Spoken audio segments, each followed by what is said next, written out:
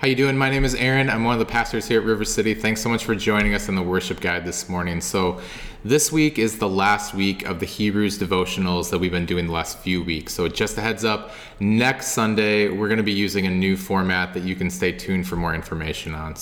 But one last time, let's jump into Hebrews. So this time we'll be in Hebrews chapter 12, verses 1 through 3. And again, if you don't have your Bible in front of you, the one that you read on your own, how about you press pause on this recording, go get it, bring it back, and then press play again. So it's good to read this stuff on your own and just not take my word for it. So here it goes. Chapter 12, verse 1. The author of Hebrews says, "Therefore, since we are surrounded by such a great cloud of witnesses." Now that's a unique phrase right there, like the great cloud of witnesses. If you want to know what that means, that's just referring to the list of Old Testament people in the Old Testament that the writer of Hebrews just talked about in chapter 11. So if you want to read that on your own sometime, great. But verse 1, "Therefore, since we are surrounded by such a great cloud of witnesses, let us throw off everything that hinders and the sin that so easily entangles. Let us run with perseverance the race marked out for us, fixing our eyes on Jesus, the pioneer and perfecter of our faith. For the joy set before him, he endured the cross, scorning its shame, and sat down at the right hand of the throne of God. Consider him who endured such opposition from sinners, so that you will not grow weary and lose heart." So there are a ton of really great and helpful things to notice in that passage, but this morning I'm only going to hit on three things, and those three things are the goal, the process, and the obstacles. The goal, the process, and the obstacles. So first let's talk about the goal. So the author of Hebrews says that our lives are a lot like running a race. Now, maybe that analogy personally resonates with you because you are a runner. If that's the case, that's great. It's like, I really admire people who like running and they're just like, oh, my mind just is so clear when I run. I get my best thinking done when I run. That's great because the only thing I can think of when I'm running is how much I hate running. But the author of Hebrews says that our lives are a lot like running a race. And the author says that when we're running that race, that we need to fix our eyes on Jesus. We don't fix our eyes on the cloud of witnesses or the other people watching us run or what they think about us, how we're running. We don't fix our eyes on our feet. No. Like we fix our eyes ahead on Jesus because he's the goal. He's the pioneer and the perfecter of our faith. He's the goal. Like the ultimate goal of your life isn't health and wealth or financial security or maximizing your own potential or the potential of your kids or becoming the best version of you or keeping an orderly and predictable life or maximizing your educational or career goals. The ultimate goal of your life just isn't any of those things. And some of those things can be good. Some of those goals can be good, but especially if they have the glory of God like rooted in those things. But those things aren't intended to be the ultimate goals of your life.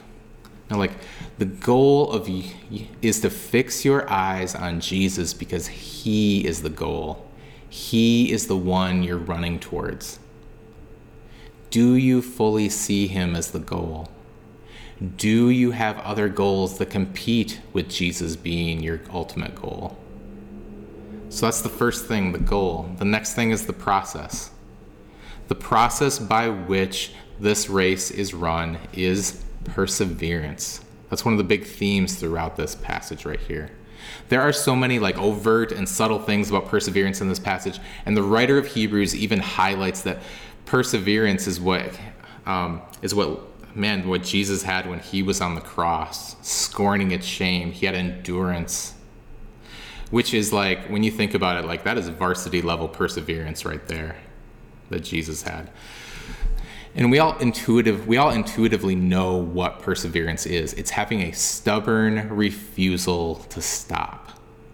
And in this passage, it's talking about a good, healthy, sustainable, gospel-focused refusal to stop as we run towards Jesus. And when it's talking about perseverance here, like, did you notice that really loaded phrase in the middle of the passage about Jesus, that he's the pioneer and perfecter of our faith? Like, if you want to run with perseverance towards Jesus as your goal, then you need to realize that your perseverance needs to be empowered by Jesus. You can't persevere on your own power. Jesus is the goal, and he's the one who empowers you with perseverance to run the race towards him. So with that in mind, in what ways is God inviting you into running towards him with perseverance right now? So there's the goal, there's the process, and then third thing is the obstacles. So verse 1 in this passage has always been so interesting to me. It says that during this race, we're to throw off everything that hinders and the sin that so easily entangles.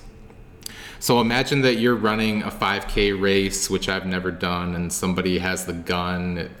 It's not a real gun, but it's a gun, and he shoots off the gun, and the race starts, and you are ready to start your run, your race, and run with perseverance with your eyes fixed ahead on Jesus, but you're not going anywhere because you look down and your feet are entangled in a rope around your feet.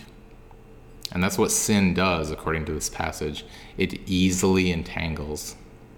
And for all of us, God is calling us to untangle our feet so that we can run the race towards Jesus with perseverance.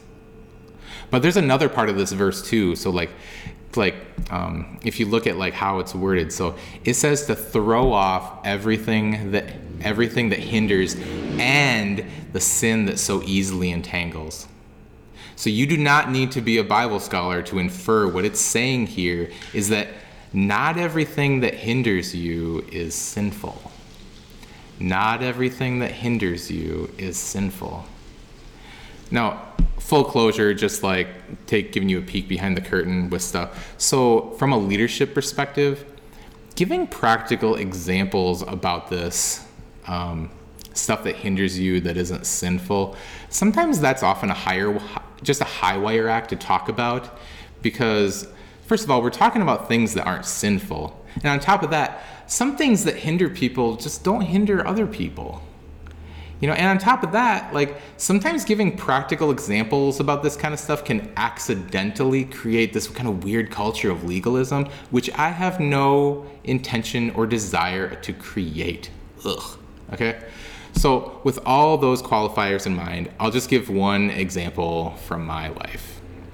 And then you can find examples in your life. All right. So one thing that is not sinful that sometimes hinders me running my race with perseverance towards Jesus is being a fan of the NBA. Now, most of you couldn't care less about the NBA, and that's fine.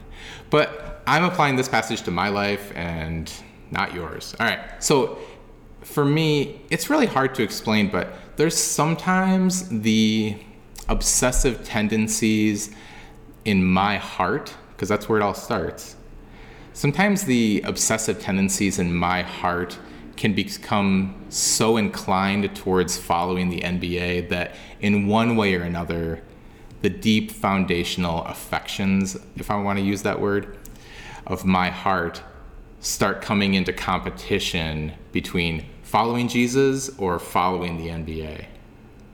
And in that way, following the NBA can sometimes become really unhealthy for me. And to use the language of Hebrews 12, it's hindering me.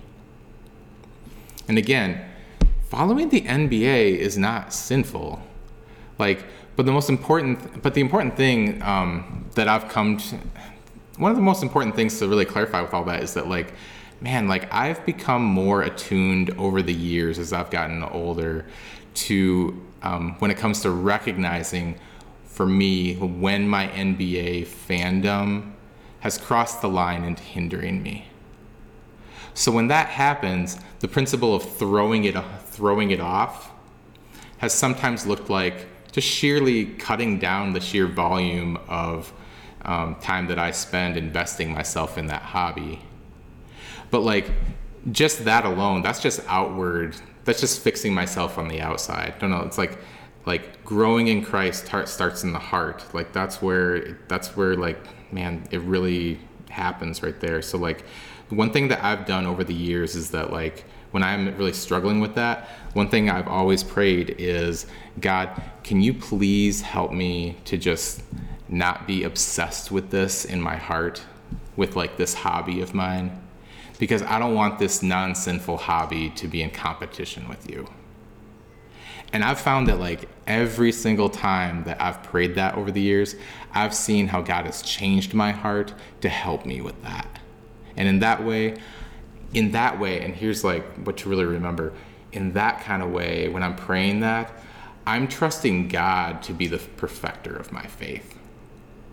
So it's not me just like changing something on the outside. No, it's just like, I'm not going to throw away that hobby, but man, it's like, I'm going to cut down on the sheer volume, but man, it's like, God changed my heart. And I've seen that he does that over time. So here are 3 questions that I'm going to leave you with. And these are also in the worship guide. 1, like, is Jesus your goal as you run your race with perseverance? Are there other goals that you have in your life that are in competition with Jesus? And 2, in what ways is God inviting you into running towards him with perseverance? And 3, in what areas of your life is God inviting you into throwing off everything that hinders and the sin that so easily entangles? And don't fall into legalism with that. It's like, pray and ask God, like, what does that look like for you? What's he inviting you into? So those are the things that you're encouraged to pray about on your own, and then talk to God about those things, then talk to someone else about that later this week. So from here, you can jump into the rest of the worship guide, and thanks and have a great week.